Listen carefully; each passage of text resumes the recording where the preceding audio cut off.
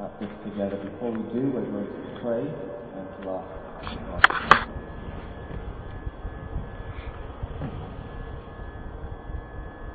I pray for Tom Campbell, who's up in Thurles today, and he's preaching in the church there, so let's remember him as well. Our Father God, we thank you so much for your word.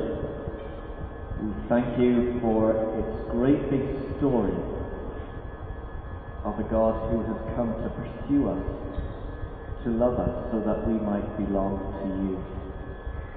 We thank you that you are generous in your love towards us, and we thank you that you are generous in all the gifts that you give to us.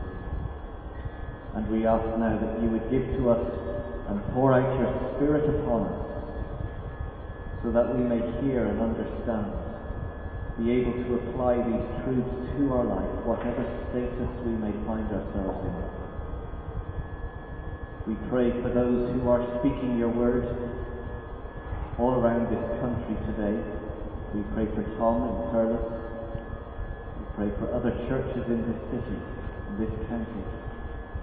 We pray for ourselves now as we listen to your word, that you would give to each speaker your Spirit, that they may speak clearly, communicate effectively, so that hearts will be challenged, people changed, churches built up and encouraged, that we may go on living the way you have called us to live.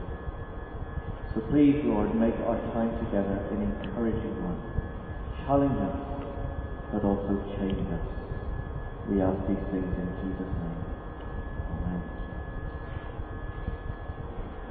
So last week we looked at marriage, and today we're going to be looking at singleness. So if you do have questions afterwards, please do talk to me. You might agree with everything, and you might want to discuss it out, and we can do that over coffee, or talk to your neighbour about it. I'm sure you've all heard of the comedy film Bridget Jones' Diary. Well, the film starts with Bridget reading from her diary. This is what it says. It all began on New Year's Day, in my 32nd year of being single. Once again I found myself on my own and going to my mother's annual turkey curry buffet. Every year she tries to fix me up with some bushy-haired middle-aged boy, and I feared this year would be no exception. Bridget is single, and all her friends are either married or they have partners, and she feels left out and a failure. And with ongoing pressure from her friends and from her mother, she writes in her diary: New Year's resolution 1, lose weight. Stop smoking, drink less than 14 units of alcohol a week. New Year's resolution 2, always put last night's panties in the washing basket.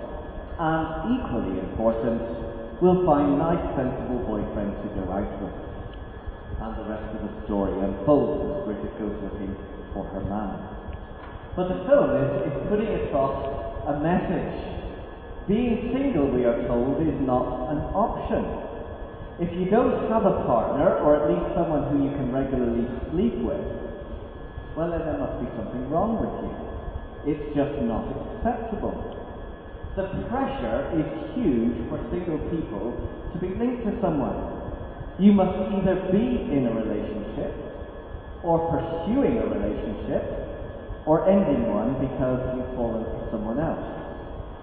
And it seems to me that Christian culture has become no different. The pressure that people are put under, single people, to be in a relationship is huge. He's such a great guy. How come he's still single? There must be something wrong. They'd make a great couple, wouldn't they? We'll have to try and get them together. Is she still on her own? Maybe we should pray that she finds someone. Somehow we have bought into the world's culture that to be single is to be abnormal. It's almost seen as a curse, or as a disease that you're carrying around. If you really want to get on in life, then you need to settle down and get married. Now, such thinking is not only wrong, it's insensitive, it's unloving, And above all else, it fails to understand God's view of being single. Well, far from being abnormal, singleness is actually a gift from God. Look at chapter 7 and verse 7. Paul is writing to the church. He says, I wish that all men were as I am. Now let me just pause there. The Apostle Paul, who you will know of, who wrote a good deal of the New Testament, was actually married at one time. Well, how do we know that? Well, he was a member of the Sanhedrin, and you couldn't be a member of the Sanhedrin without being married. And within Jewish culture, it was more than likely that everybody was, but particularly because of his position, he would have been married. So somewhere along the line, Paul started as a married man, but now he's on his own. Either his wife has died, or perhaps she left him when he became a Christian. We don't know. But we do know that right now he is. So he says in verse 7, I wish that all men were as I am. But each person has their own gift from God. One has this gift, and another has that. So he's saying very simply that some have been given the gift of marriage, and some have been given the gift of singleness. Our status, whether we are married or single, doesn't make us more superior or less inferior. Our status, whatever situation we are in, is a gift from God. So rather than a curse to be put up with, singleness, like marriage, is to be welcomed and accepted as something good from our Heavenly Father. In fact, we should be very careful to make sure that our status never defines us. What counts is the greater gift, my relationship to Christ. This is the greater gift that we could ever have, whether we are married or single. And this is what our true and primary identity is. The most important thing, regardless of status, is that we are followers of the Lord Jesus Christ and that we belong to Him. Now, if you are single, you may be struggling with what verse 7 says. You might be saying, well, I don't very much like that gift. I prefer the gift of marriage. In fact, I feel I ought to be married. I like to be married. I don't like this gift that God has given me. Well, as we will see shortly, our status can, and it does from time to time, change. But perhaps the reason why people struggle with singleness is because they don't always understand the purpose. Marriage has a purpose that we looked at last week, and so does singleness. We tend to put far too much emphasis on our status, when the real focus is about service. Not status, but service. So the first thing that we're going to look at is a life of service. Marriage is a picture on the one hand of Christ's love and devotion to the church. Singleness, on the other hand, is a picture of the church's love and devotion to Christ. Marriage should not be seen as superior to singleness, and singleness should never be viewed as inferior to marriage. Together, they are complementary. On the one hand, or together, they reflect the whole relationship of God with His people. So as people look at the married unit, as they look at the married life, they should see a picture of God's loving service as the way the husband sacrificially serves and cares for his wife. And as people look at the single life, they should see a picture of our loving service and dedication to God, as people give themselves wholeheartedly to serve and love God. So singleness is actually full of purpose. It's all about service. Well, where do you get that from, you say? Well, let's have a look at the passage here and we'll see how it's worked out. First of all, stay as you are.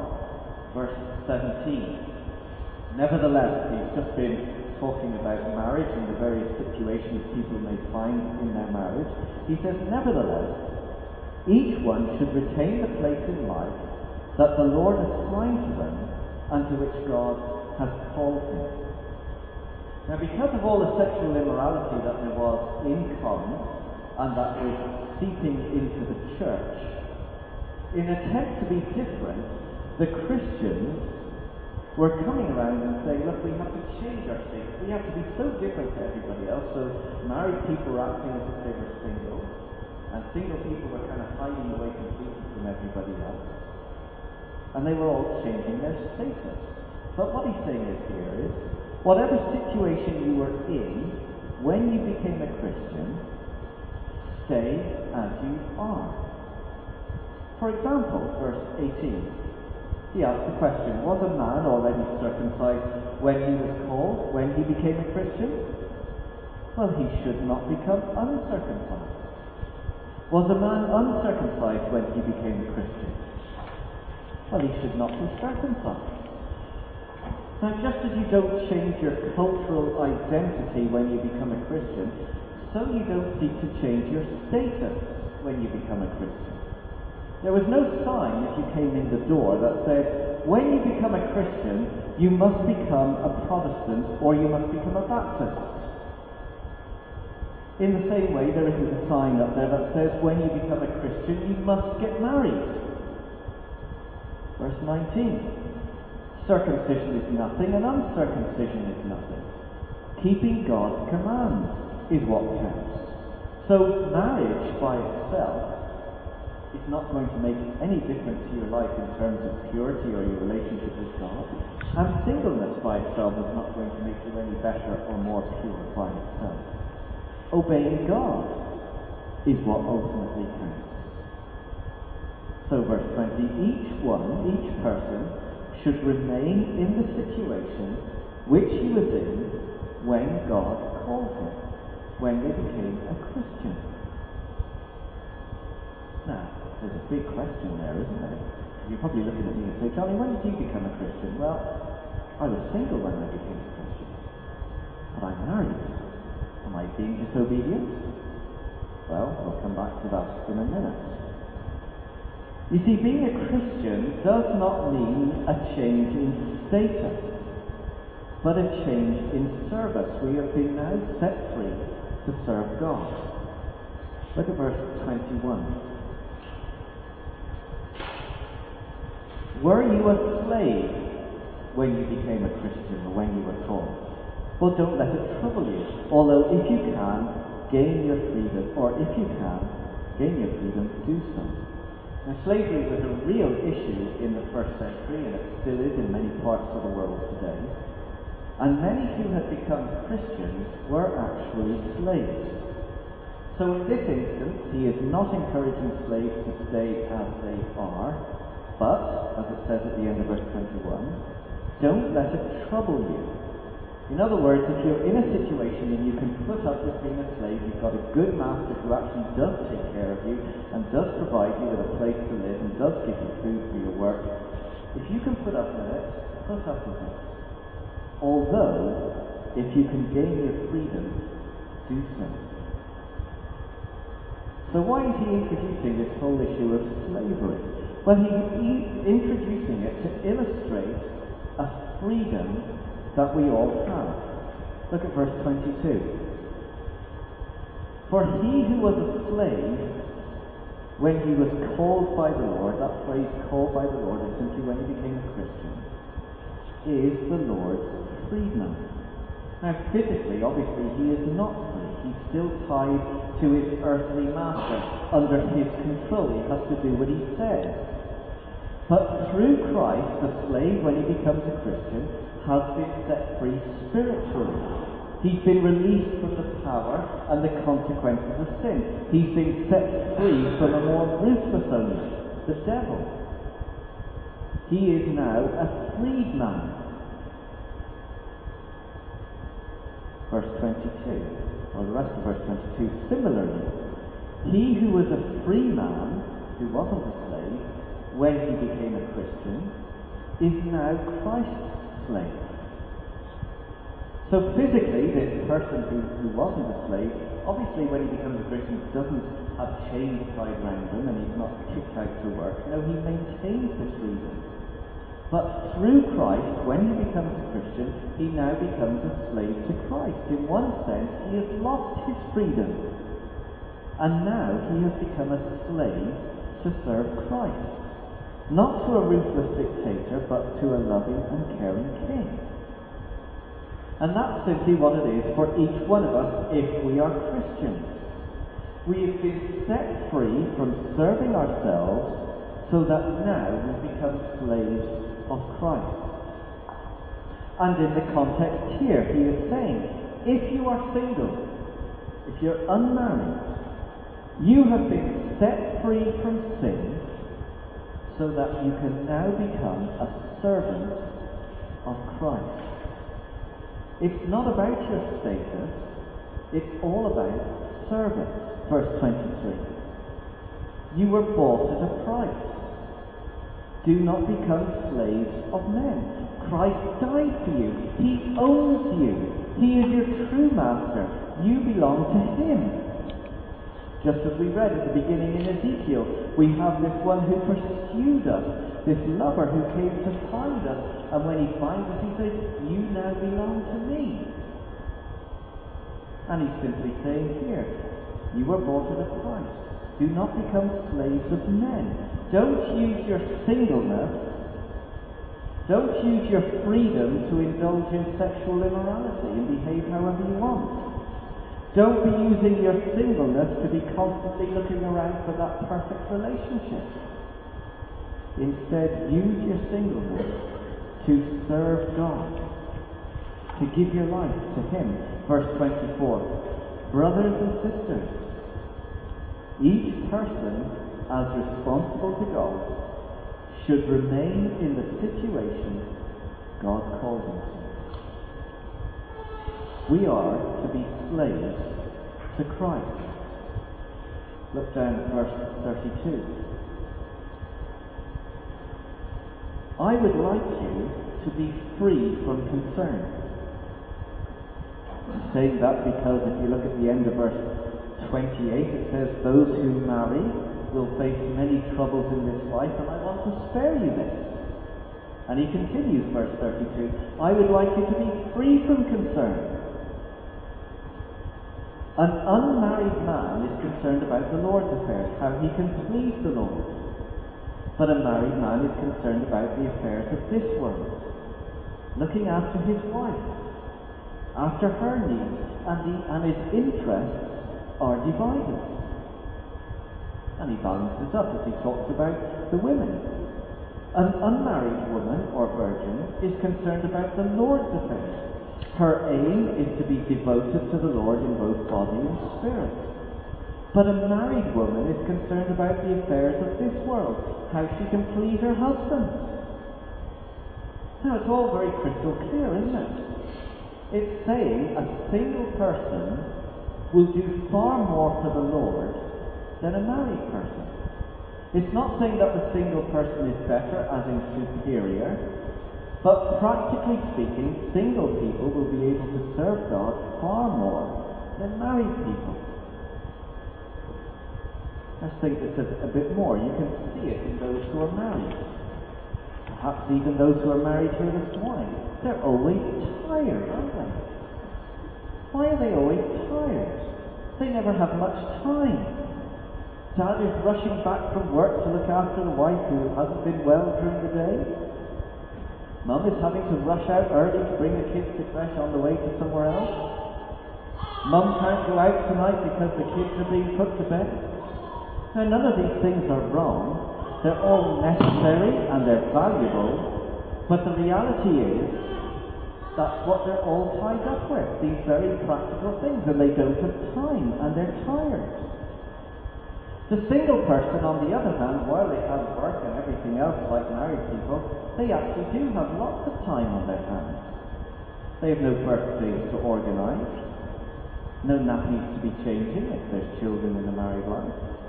You have no spouse to look after, there's no school runs to be done, no big meals to prepare, no big shops to be done. There's no big decision-making process to have with your spouse that usually ends up in a big mad argument. You can go whenever you like and you can come home whenever you like. You can go off for a whole week and nobody's going to say anything. Single people are free to serve. Now my challenge to single people is this. We spoke a lot of challenges to the married people last week. Single people, wake up, whatever age you are. Are you using your singleness well?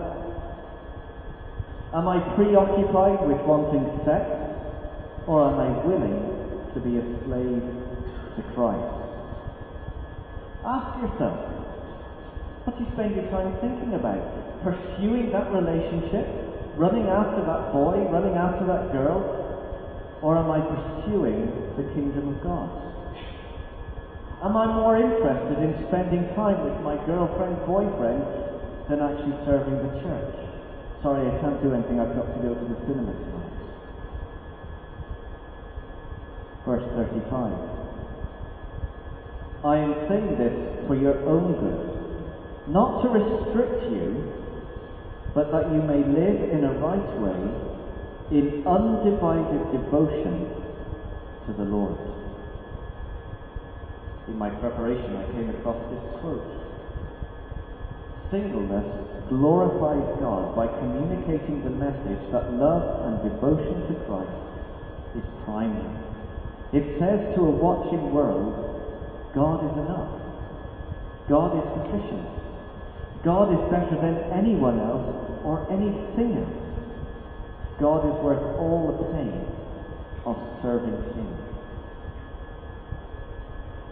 So he's very practical, he's very clear, and he's saying that the single life, yes, it's a gift from God, and its primary purpose is to be a life dedicated, undivided devotion to serving God and not chasing things of this world. But he goes on also to talk about a life of sexual purity. And we go back to the question that we raised earlier. You say, Johnny, I was single when I became a Christian. Does that mean that I have to stay as I am? That I should remain in the situation that God called me to? Can I never get married? What if I don't feel gifted to be single? Well, whatever your gift is, this passage is very clear to say that our gifts may change. But the emphasis, if our gift is changing, the emphasis must be on sexual purity. Look at verse 8, chapter 7. Now to the unmarried and to the widows I say this, it is good for them to stay unmarried as I am, for the very reasons that we've just looked at. They are free from concern and able to give their lives completely to the Lord. But he's practical, he's real. But if they cannot control themselves, they should marry. For it is better to marry than to burn with passion. Now the pressures for single people are absolutely huge. It was big at this time, and it is big today. I think there are two major pressures that single people have to live with. There is the passion pressure, as I call it here in verse 9, which comes from the inside. It's our normal and natural biological development that when boys see girl and girl sees boy, something goes on inside. There's the passion pressure. Then there's the peer pressure, which comes from the outside, which says if you want to be normal, if you're going to fit in with the rest of society, you have to be in a sexual relationship. And these are the pressures that are crowding in on young people, on single people. And Christians within that context, it's important, he's saying, that you conduct yourselves rightly, that you live within purity.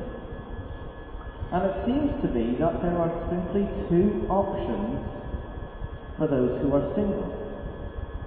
The first is get married. Look at verse 36. If anyone thinks they are acting improperly towards the virgin he is engaged to,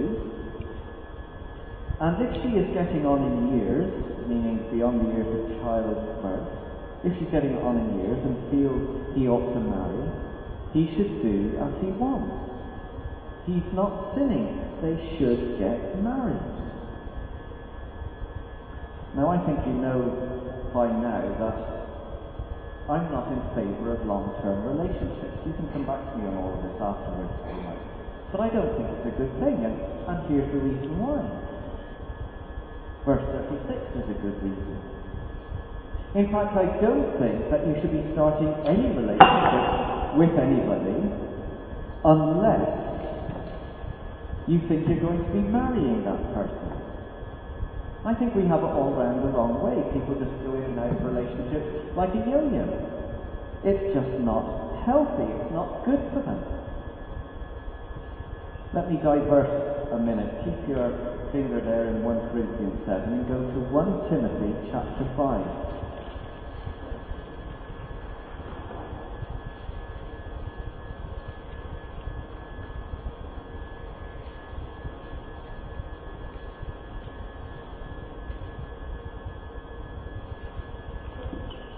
1 Timothy chapter 5. It's on page 1193. 1193. 1 Timothy chapter 5. So this is older Paul talking to young man, single man Timothy. We'll pick it up at verse 1 of chapter 5. Timothy, do not rebuke an older man harshly, but exhort him as if he were your father. Timothy, treat younger men as your own brothers. Timothy, treat older women as you would your own mother. And here's the big one. And Timothy, treat younger women as your sister, with absolute purity. Now I think this is an excellent verse for telling us how single people should behave in a relationship and how they should treat each other. Let's just think about it. If you are a single man or a single guy, and you have somebody who you are attracted to, are you going to start that relationship? How are you going to behave in that relationship? Well, here's your guideline. You treat them as your sister. Would you sleep with your sister? I'm not being rude, I'm being very practical and rude. Would you French kiss your sister? You wouldn't, would you? Treat younger women as sisters. The relationships that you are in, treat them with absolute purity. And the reverse is also true for those who are women. If you are attracted to a guy, how are you going to treat them? How are you going to behave with them? Would you flirt with your brother? Would you dress provocatively for your brother? Of course you wouldn't. Well, then don't do it to other younger men. Treat them with absolute purity. And I think that's the message that Paul is seeking to communicate in 1 Corinthians 7. From verse 36, if you're acting improperly, there shouldn't be any improper behavior in a relationship. There is a place for sexual expression. There is a place for what we've just talked about. But it is only within the context of marriage. And if you cannot control yourself, and if you can't live your relationship properly, would you hurry up and get married and live properly?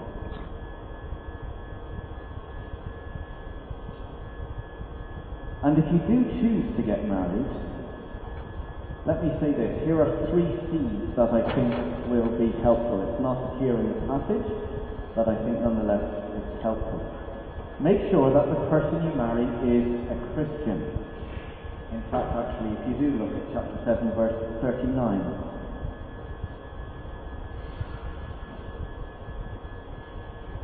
a woman is bound to her husband as long as he lives, but if her husband dies, she is free to marry anyone she wishes, but he must belong to the Lord. So make sure the person that you are going to marry is a Christian. Don't entertain the whole idea of, well, I'll just get engaged with them, I'll just go out with them, and then hopefully they'll become a follower of Jesus in time and everything will work out fine. Don't do it. You're heading down a road of destruction and a time of great difficulty. Sometimes it does happen. And for some, for other reasons, you may find that you're in a relationship and you are the only Christian within the relationship, within the marriage. Well, God is gracious in those times. He does know. Look at verse 12. Chapter 7, verse 12. To the rest I say this, I, not the Lord. If any brother has a wife who is not a believer, and she is willing to live with him, he must not divorce her. Verse 16. How do you know, wife, whether you will save your husband? Or how do you know, husband, whether you will save your wife? So if you're in a married relationship and one's not a believer, God is gracious, and through that marriage, the other one may become a Christian. But the emphasis here is, make sure the person you marry is a Christian. But not only should they be a Christian, make sure that they are also Christ-centered. Many people are Christians, but they're lacking in their desire to serve God. Perhaps they're brand new Christians. Maybe they're just immature. Maybe they just enjoy playing on the PlayStation all the time. Don't lower your standards. Raise your standards. Marry those who have an undivided devotion to the Lord. Those who you are going to work with, where you can be in a church together and serve the Lord wholeheartedly together. Don't lower your standards.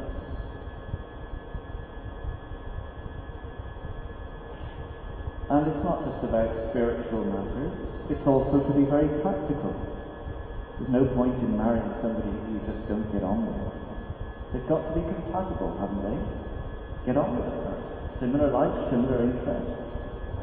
Being able to talk to each other, relate, and so on. But I think those 3 C's are a good guide in when we are seeking to get married. So if marriage is for you, and you find yourself single at this time, God is not going to make it hard for you. He doesn't aim to make life complicated. He is the giver of all gifts, and He will do exactly the same. If He is going to provide for you, He will do it in His time. So that's option 1. Get married. The other option, and as obvious as it may sound, is in verse 37. Remain single. Verse 37. But the man who has settled the matter in his own mind, who is under no compulsion, but has control over his own will, in other words, he's not struggling with the issues of verse 9. He's under control, who is under no compulsion, but has control over his own will, and who has made up his mind not to marry the virgin, this man also does the right thing. Self-control is the calling of every Christian, and self-control is required if we are to remain single. Being single doesn't give us license to indulge in sexual promiscuity and be with whoever we want. And being single is not an excuse for sexual immorality and behaving, however, with whoever you like. And as we've said, singleness isn't for everyone, and nor is marriage. But if God has called you to a single life, He will equip you and He will enable you to live a pure life. And if you've given yourself to the Lord in undivided devotion, He will see to it that He will care for you, that He will provide for you, and that He will keep you.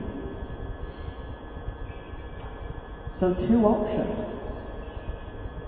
But let's remember that our status can and very often will change. If you are single today, maybe you will be married next year. If you are married today, maybe you will be single next year. None of us knows what the year lies ahead. But whatever our status, God's gift is always right and always good, and we should celebrate it, and we should live wholeheartedly within that status until time changes it, or until God should choose something different. Verse 38. So then, he who marries the virgin does right, but he who does not marry her does even better, simply because they can give their life wholeheartedly to the Lord. But I want to finish with this, and that is family support. The church is described as a family. We talked about marriage last week, singleness this week. It's a big family where everybody's status is different. Some people are married within the church family, some are unmarried. Some have children, some can't have children, some would love to have children, and that's going to be hard. Some may have a Christian spouse, some might not. Some are single by choice, others are single because it just hasn't happened. Some may be separated, some their spouse may have died. The point is this, that within the church family we're all at different stages, and we all need to take responsibility to care, support, and love each other. And so I want to throw this out to the married people, to the families who are here. It's going to be great to go home today, isn't it? To your house, have a nice lunch together. Why not include others into your family life? Invite people for meals. What about holidays? What about trips out? Families, extend your boundaries and support those who are not married. Now, I'm not saying this because it doesn't happen within the life of this church. It does happen. So I just want to encourage us to keep on doing it and to do so more and more. Single people, as we said, are under huge pressure in this life. So they need a place to develop good, healthy and pure relationships within the context of a church family, where people are caring for and looking after. So if you're single, it's God's gift. Will it last forever? I don't know. But if you are single, give your life in service to God and live your life with sexual purity. And church family, support one another as we do it. Let's pray. Our Father God, we thank you so much for your word to us. We thank you for the greatest gift of all, that we belong to you and that you love us and care for us and provide for us. Thank you that one day we are going to be in the new creation, where we will have that eternal marriage. We will be with Christ forever and forever. Help us to keep our focus on what is good and right and pure. We pray for every single person represented here, that you would protect them in their lives, keep them pure, help them to conduct their relationships wisely, help them to live rightly. For those who are considering marriage, give them your wisdom. Provide the right spouse, that they may serve the Lord with undivided devotion. We pray that you will watch over each and every one of us, that we may serve you well. We ask this in Jesus' name. Amen. Well, I do encourage you to talk through any of the questions and discussions afterwards. So we can do that over tea and coffee. We're going to sing one last song.